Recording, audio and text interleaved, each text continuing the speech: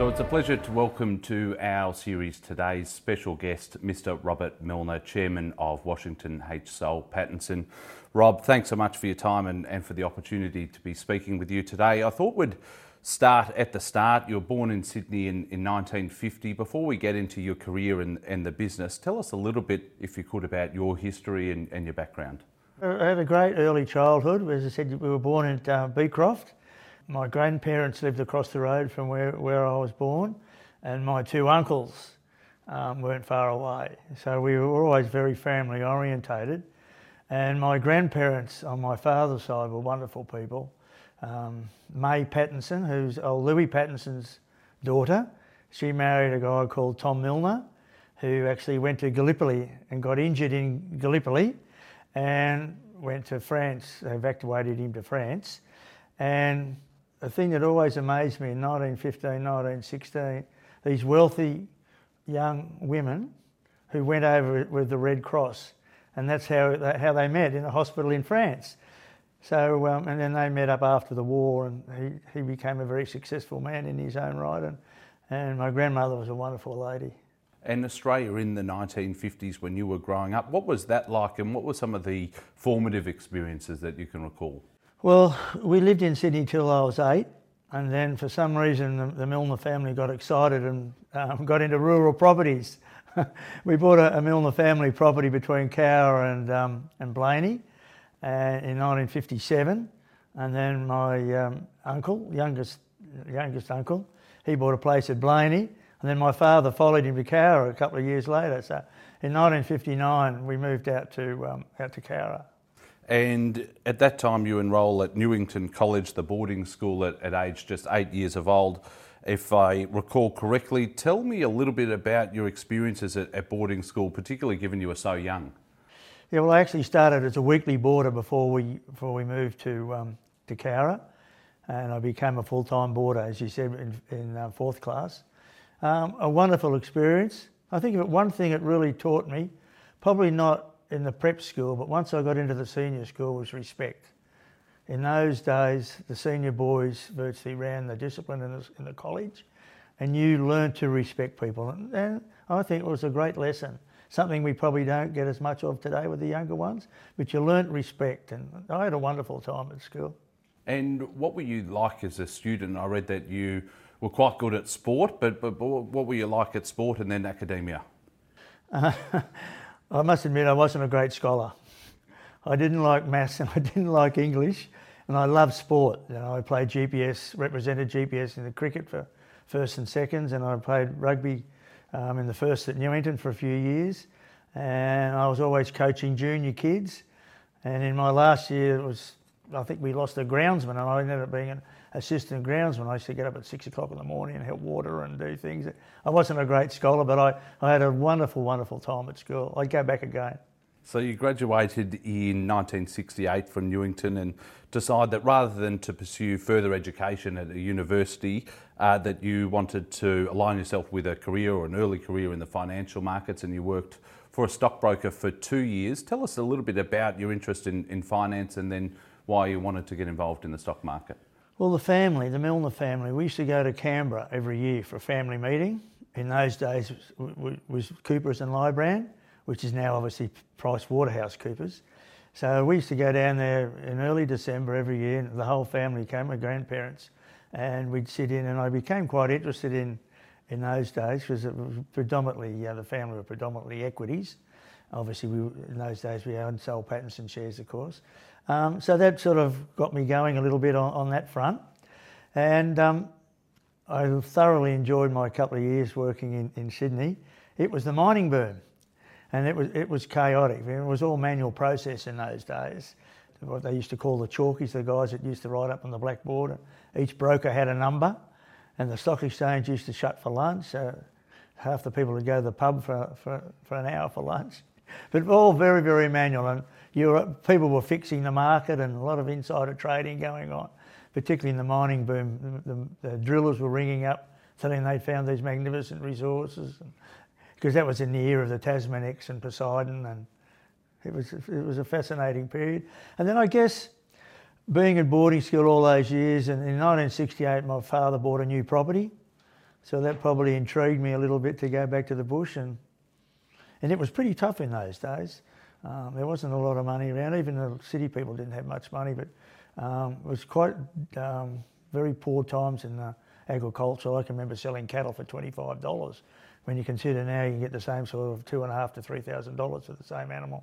So things were pretty tough, but we had a great life. I married a city girl and she came out there with me, so we started a family out there. It was a great time.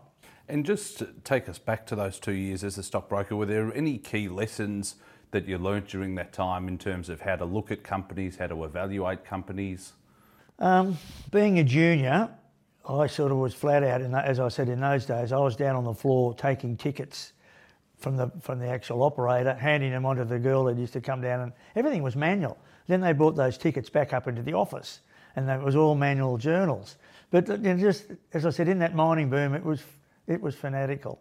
It was interesting, and I think that sort of, as I said, with my earlier experience with the family, it sort of encouraged me, hopefully, to be able to go on and do something later on, which I've been able to do. And then in or around about 1970, as you said, you moved back to the family's property in Cowra, and you lived there, I think, for the next 12 or 13 years working the land. Tell us about that time. You'd lived in the city, you'd moved back to the country. What were you doing, and how different was life? Well, as I said, things were pretty tough. We worked hard. Being a sport man, I ended up playing cricket for represented the country in the cricket, and played a lot of football. Had a good time, but we worked hard. And I think, again, it learnt, particularly those lean times, it taught me how to be conscious of money. No one had money like people have got today. There was nowhere to go, hardly anywhere to go for dinner or restaurants. If we were lucky, we went into the Chinese restaurant in Cowra. But we had made a lot of family friends. We'd have barbecues and things like that. And I've still got a lot of great mates. Probably some of my closest mates are in the bush now. And what was life like on the land? Take us inside an ordinary day. I presume you'd get up early and you'd be on the land all day. What were you doing day to day? In those days, we mostly had a cattle farm on one place. I've since grown that. I've got some irrigation country and quite large holdings. But in those days, we had one property, my father and myself. We ran cattle. Obviously, we put a bit of fodder in for cattle feed in the winter. We made hay, and that was all manual, lifting little bales up top of the hay shed, so I was very fit. And my father worked like a navvy until his 60s. It was hard work. Let's now move into your executive career. You joined Washington H. Pattinson as a director in 1984. But before we get into that, tell us about the history of the business, because a lot of people won't know that it was listed on the stock exchange in 1903, Australia's second oldest listed company, and it has a history dating back even before then. So tell us about the history of the business, if you could. Well, a chap called Caleb Soul and his son Washington actually opened their first store in 1872. That building actually burnt down in 1886, and that's where we were up until 2 years ago, in that same building. And then Louis Pattinson came out from Australia in 1870, had a look around, and went back 5 years later and got his wife. Imagine doing that in this day, leaving your wife alone for 5 years. And they came back, and he started up pharmacy as well. And Caleb Soul died, and Washington didn't have faith in his family, so he asked Louis would he take over the business. So they did that in 1902. They floated in 1902. I think there was 33,500 shares at £1 each. And Louis was very inventive man, very successful man, and he ran that business virtually single-handedly till through the two wars and the Depression. And he was, as I said, very, very successful man. Did a lot of good for the community. He actually donated the very first plane to the Royal Flying Doctor Service. So he was very generous and a successful man. And then his son, Fred, who did medicine, he then got involved in the business in the late 30s. And then Fred took over. Louis died in the 40s. And then Fred took over, and then Jim, who was chairman before me, my uncle, he came back. He was actually prisoner of war in Changi, and he came back after the war. And in those days, Souls were purely and simply a pharmaceutical company, and things were pretty tight apparently. sort of through to the 60s. And then Jim was very innovative with the pharmacy. We were the very first company to discount. We used to have baskets outside our shop because there was no Coles or Woolies in those days. It was all strip. And then Jim continued on, and then I joined the board in 1984. I took over as chairman in 1999. My son now, Tom, he's been on the board for about 12 years. So he's actually the fifth generation involved in the business. And what about exposure to the business? I presume that you had quite a lot of exposure, even when you were living in Cowra, to the business. As you said, you joined the board in 1984, but you weren't living in Sydney. You're still living in Cowra and travelling down. So were a lot of those early dinner conversations about business and about Washington H. Soul? Yeah. And that, as I said, in that period of time, I didn't touch on a few things that we'll talk about later. Obviously, the company had grown dramatically from that period of time. And interestingly, the reason I think that Soul's really took a different direction from pharmacy was Jim was invited to join the board of Australian Oil and Gas in the late 50s, early 60s. And there was a chap on the board there called Professor Eric Rudd, who was regarded as one of the top geologists in Australia. And they travelled to New Guinea, Fiji, all over Australia. And they put two and two together that mining boom I spoke about earlier was going to happen. So Soul's bought up thousands and thousands of shares. For example, in Western Mining, they paid $2.50. I think Western Mining got to $36 in the boom. Pico Wallsend, Cleveland Tin, all sorts of mining companies. And that gave Soul's that interest to get going again away from pharmacy, to give us that cash to be able to do other things. You mentioned Jim Millner AM there. What were some of the lessons that you learned from him in working so closely with him for so long? He was a wonderful man. As I said, a POW in Changi, so he was a tough bugger. He was tough, and he didn't suffer fools. Very straight, very direct, but when he said something, you listened.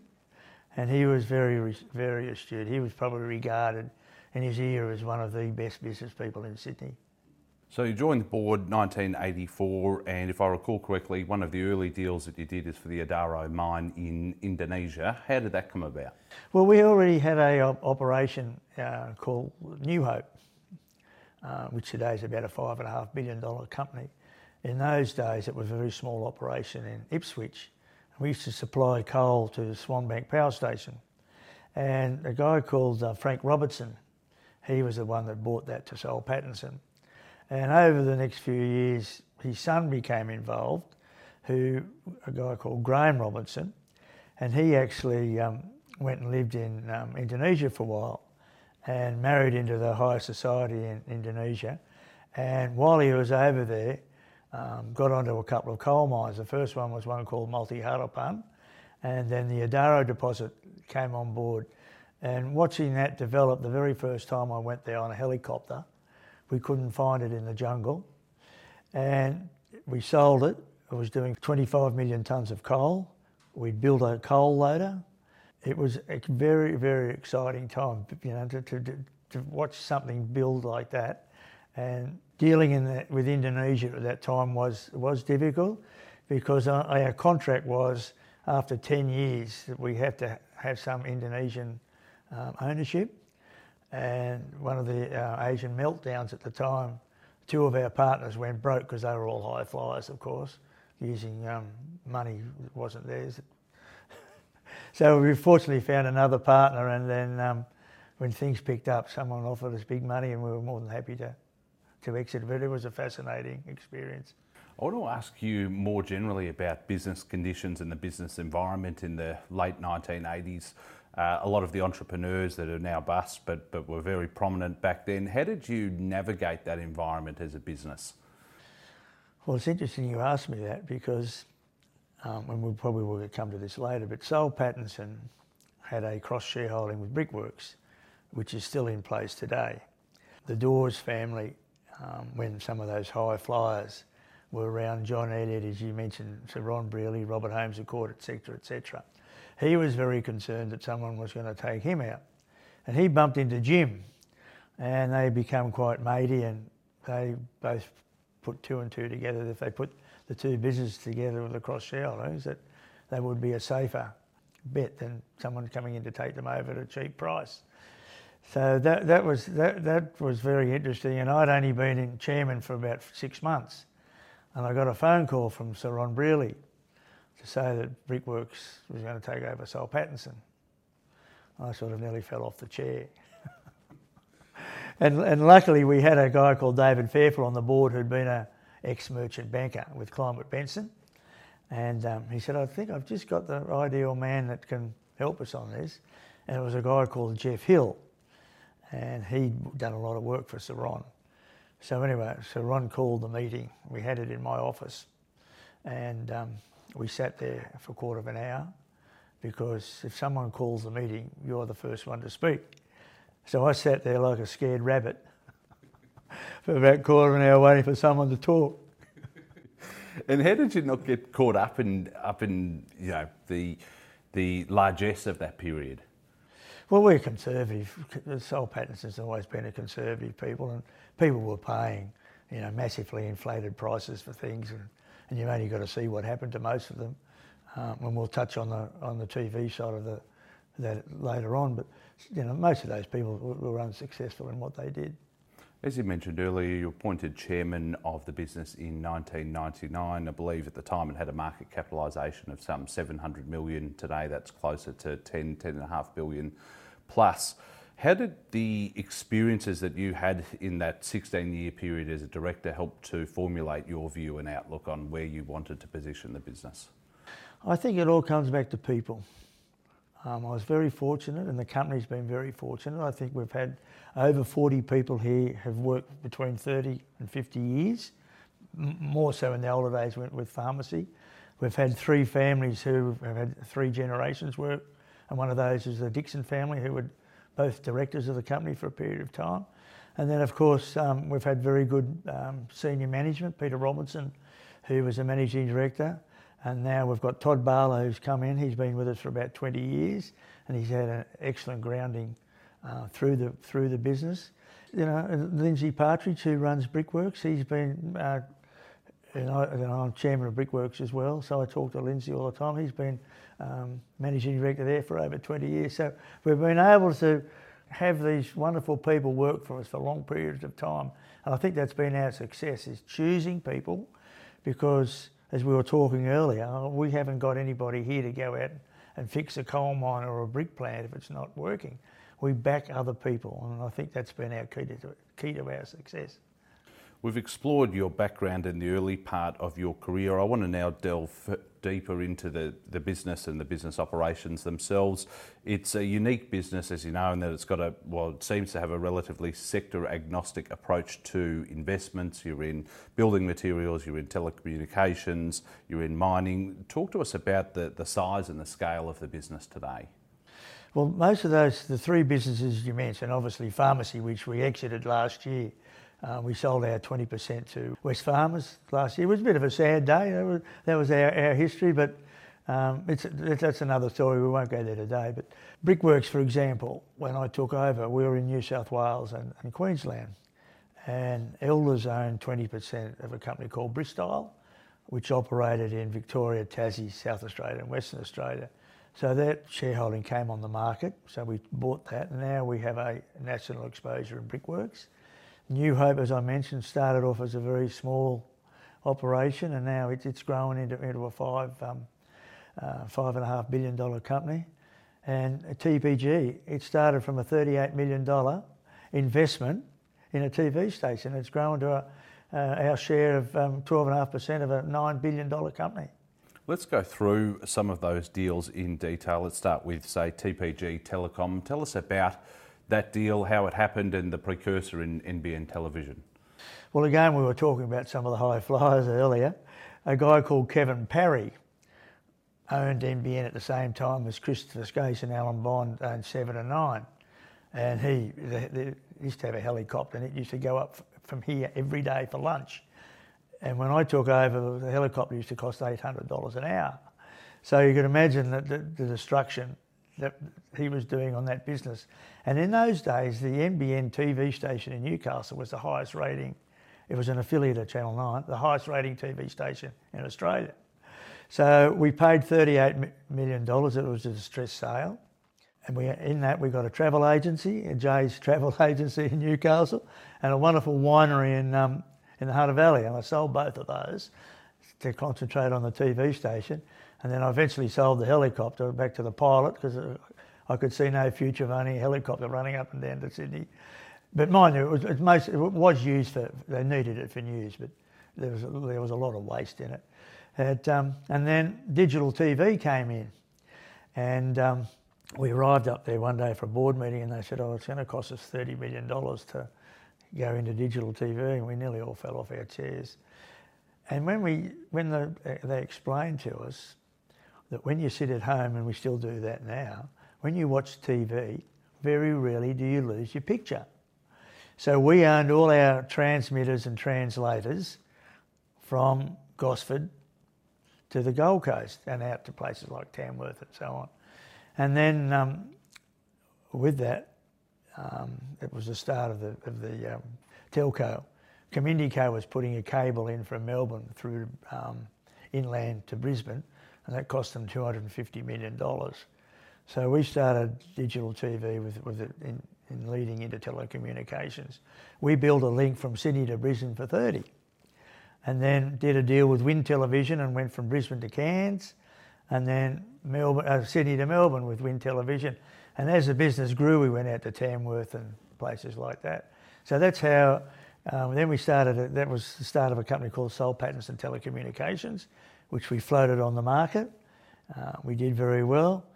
And then when Kerry Packer sold Channel 9, Kerry said to Jim, "If you ever want to sell NBN, give me a yell." So I rang up James, and they took that off our hands for $250 million. We sold SPT Telecommunications into TPG, and as I said, from the start of a $38 million investment, we've now got this holding in TPG. Plus, we made money along the way. He's now left the business, but of course one of the fundamental players was David Teo as part of the TPG business. Talk to us about your partnership and your relationship with him. David's probably one of the most astute telco people in Australia. Virtually started with nothing. Very, very quiet, unassuming, but if you want to know anything about telecommunications, he's one, and we've had a very good relationship with him.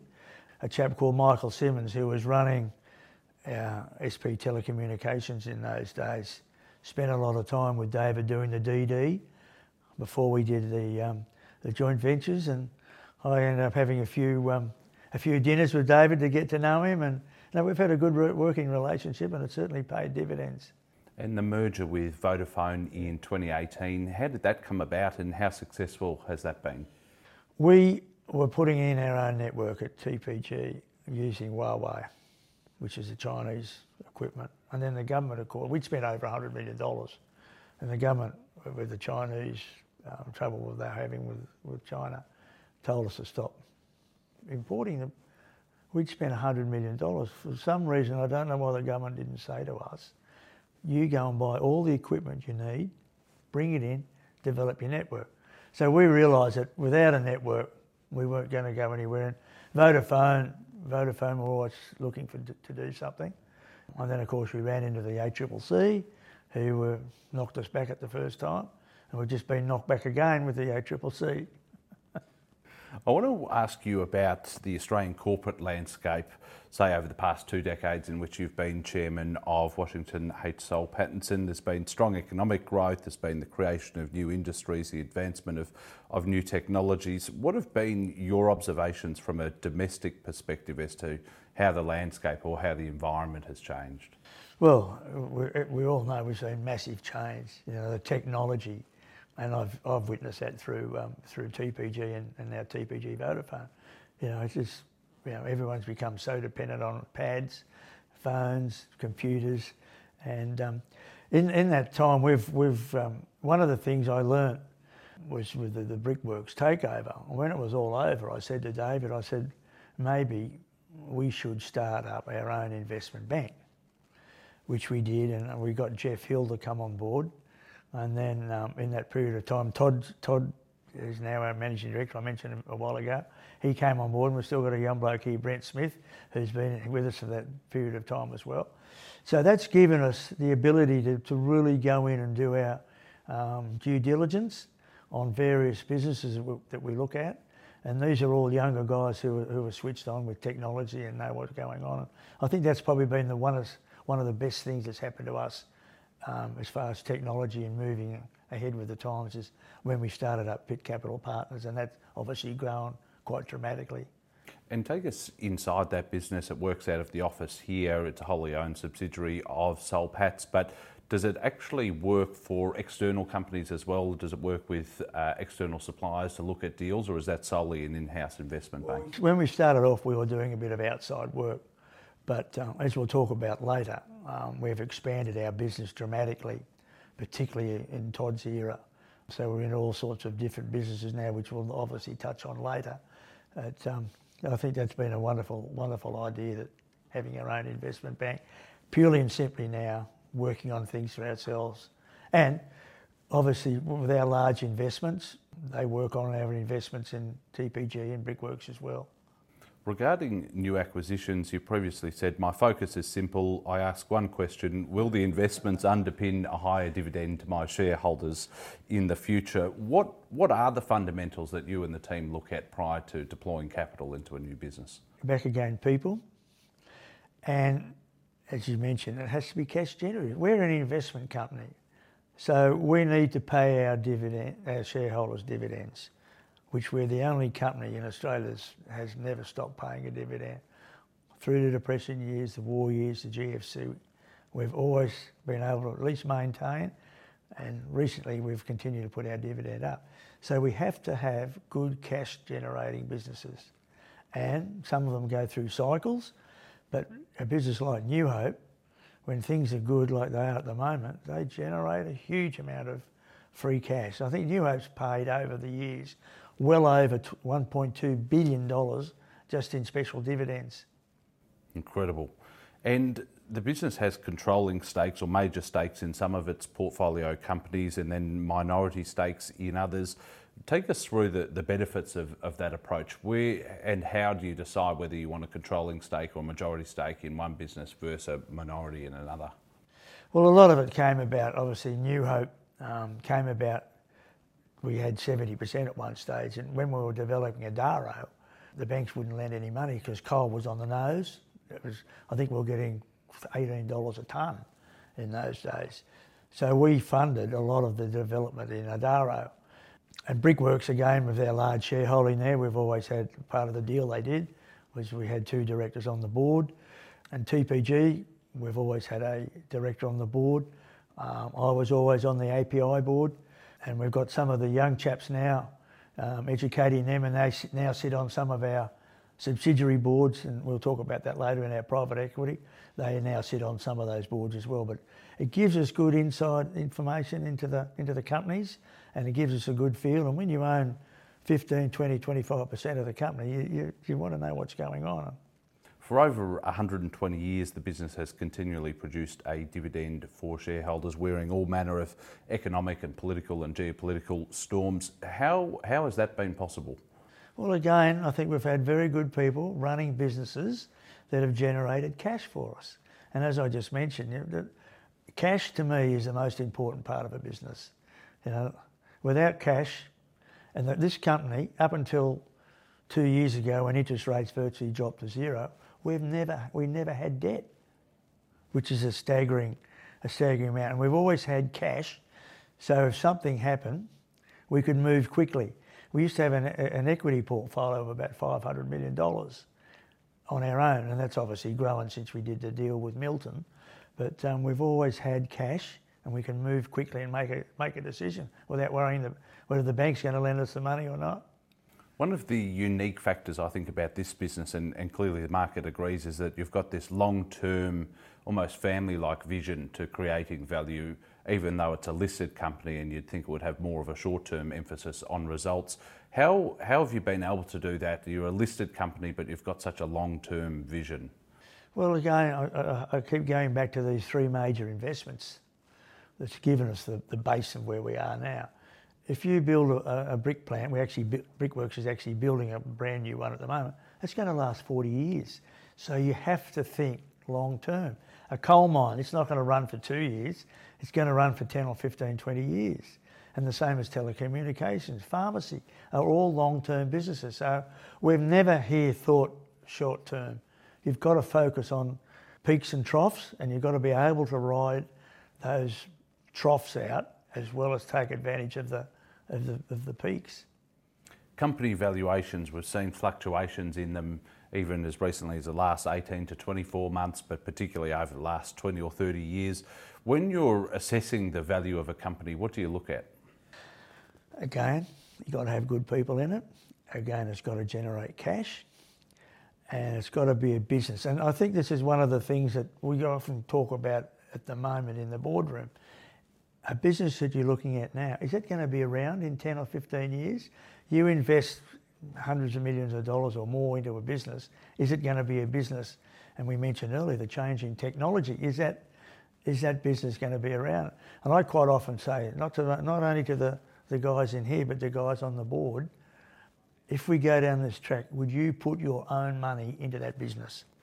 And it's amazing sometimes that people come back and say, possibly not. So it's very easy to spend other people's money, but you've got to be conscious of your own money.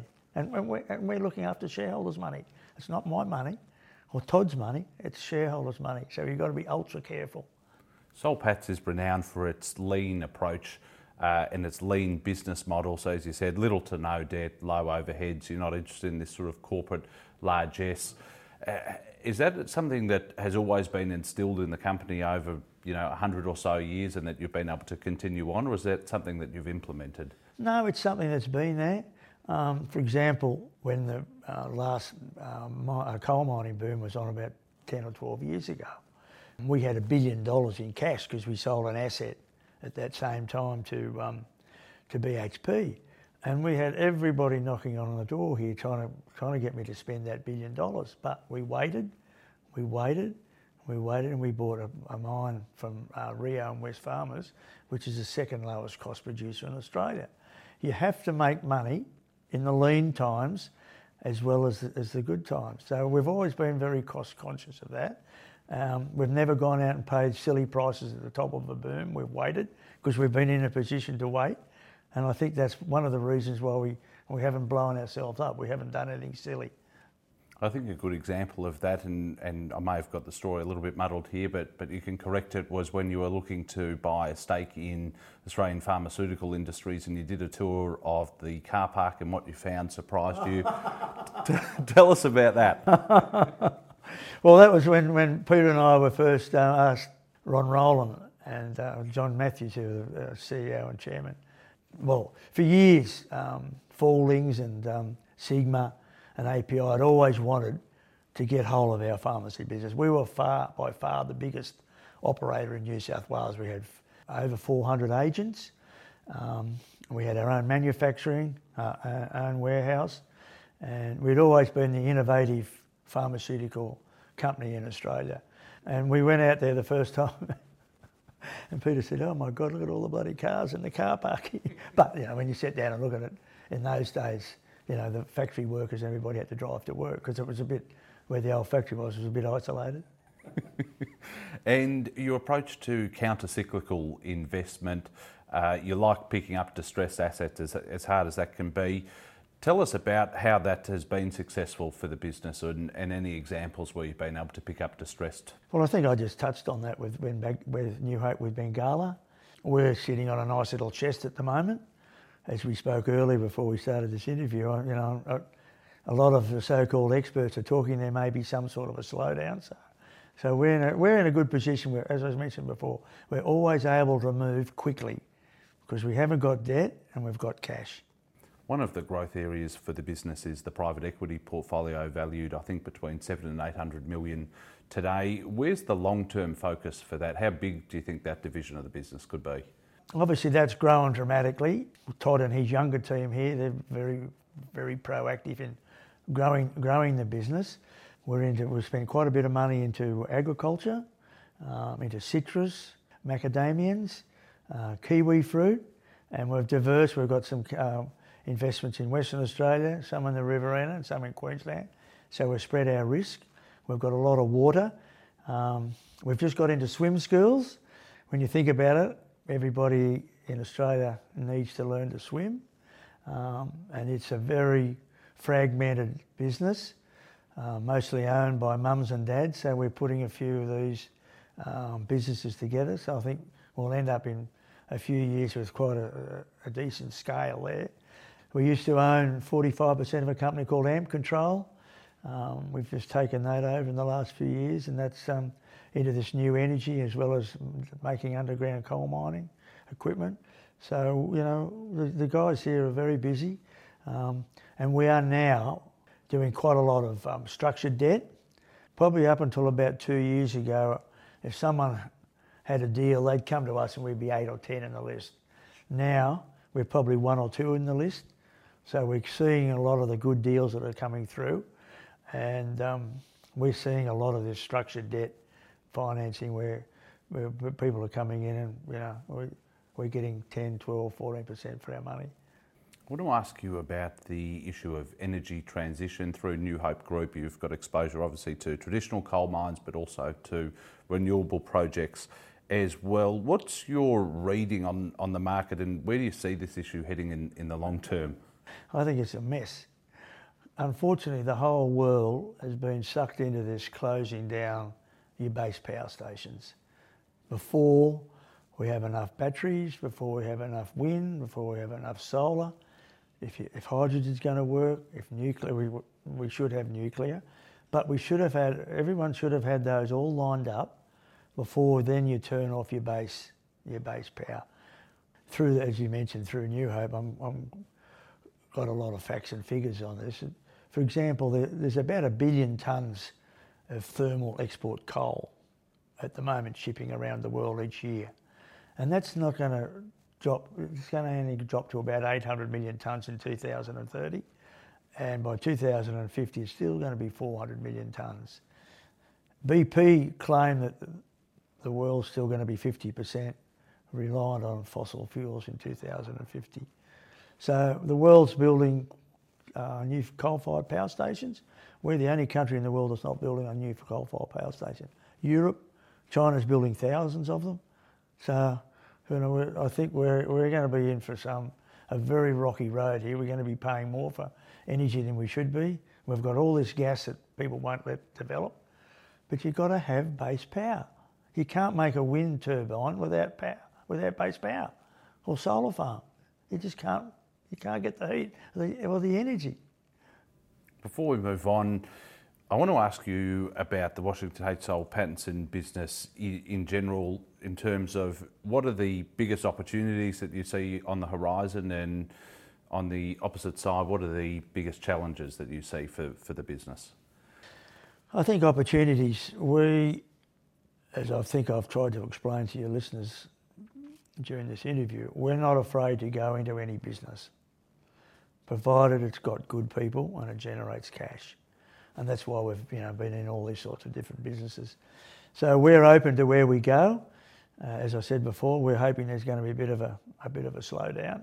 There's some businesses maybe we wouldn't go into, but again, it's hard to put a figure on that, because again, as I mentioned, like, where are we in 10 or 15 years? And there's some businesses that you've got to ask, will they still be here in 10 or 15 years? So I want to ask you, for the retail investor out there that's listening, what makes Soul Patts such a unique company, and what are the benefits to investing in it, do you think? Well, we're a company that no other company has what we have. We give a diverse range of investments, and you cannot get that through any other company that's listed on the stock exchange. We've got coal mining, we've got brick making, and now we're going into different sorts of fields where other people don't go.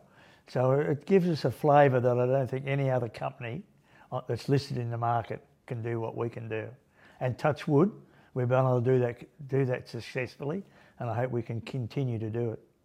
And I want to ask you about the succession plan. So your son Tom's fifth generation, as you said, going to lead the business. But who are the other leaders, the next generation of leaders that are coming up underneath you and learning from you?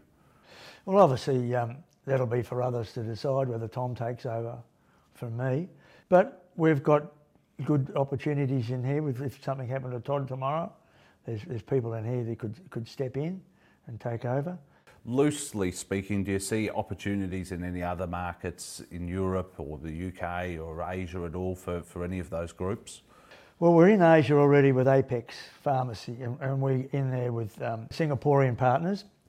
Interestingly, Kirk, who is the MD at the moment, his father came out here in 1950 and did a cadetship with Sol Pattinson and went back and was very successful and came out and asked Jim would he wanted to do a joint venture. So that's how we got involved there.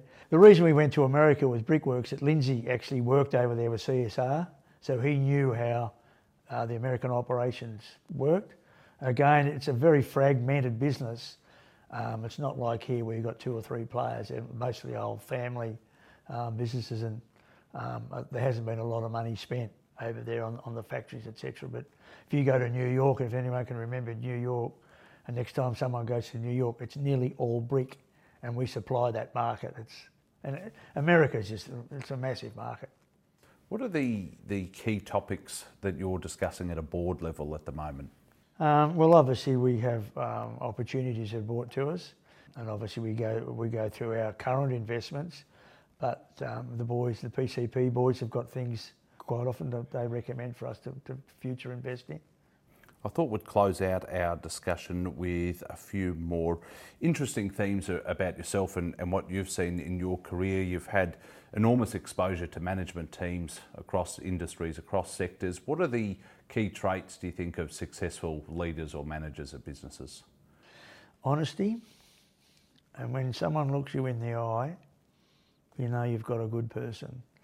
I think that, as I mentioned before, I think that's been our biggest trait, is to be able to pick good people, not only here but in the other businesses that we invest in. And you've only got to read and hear what happens to some of these businesses from some of these people. That we haven't always made the right decision. We have made a few bad decisions, but fortunately we've made a lot more good ones thanks to good people than we've made bad ones. And then on a personal level, what have been your keys to success, do you think? Oh, I guess I've been married for 48 years. No.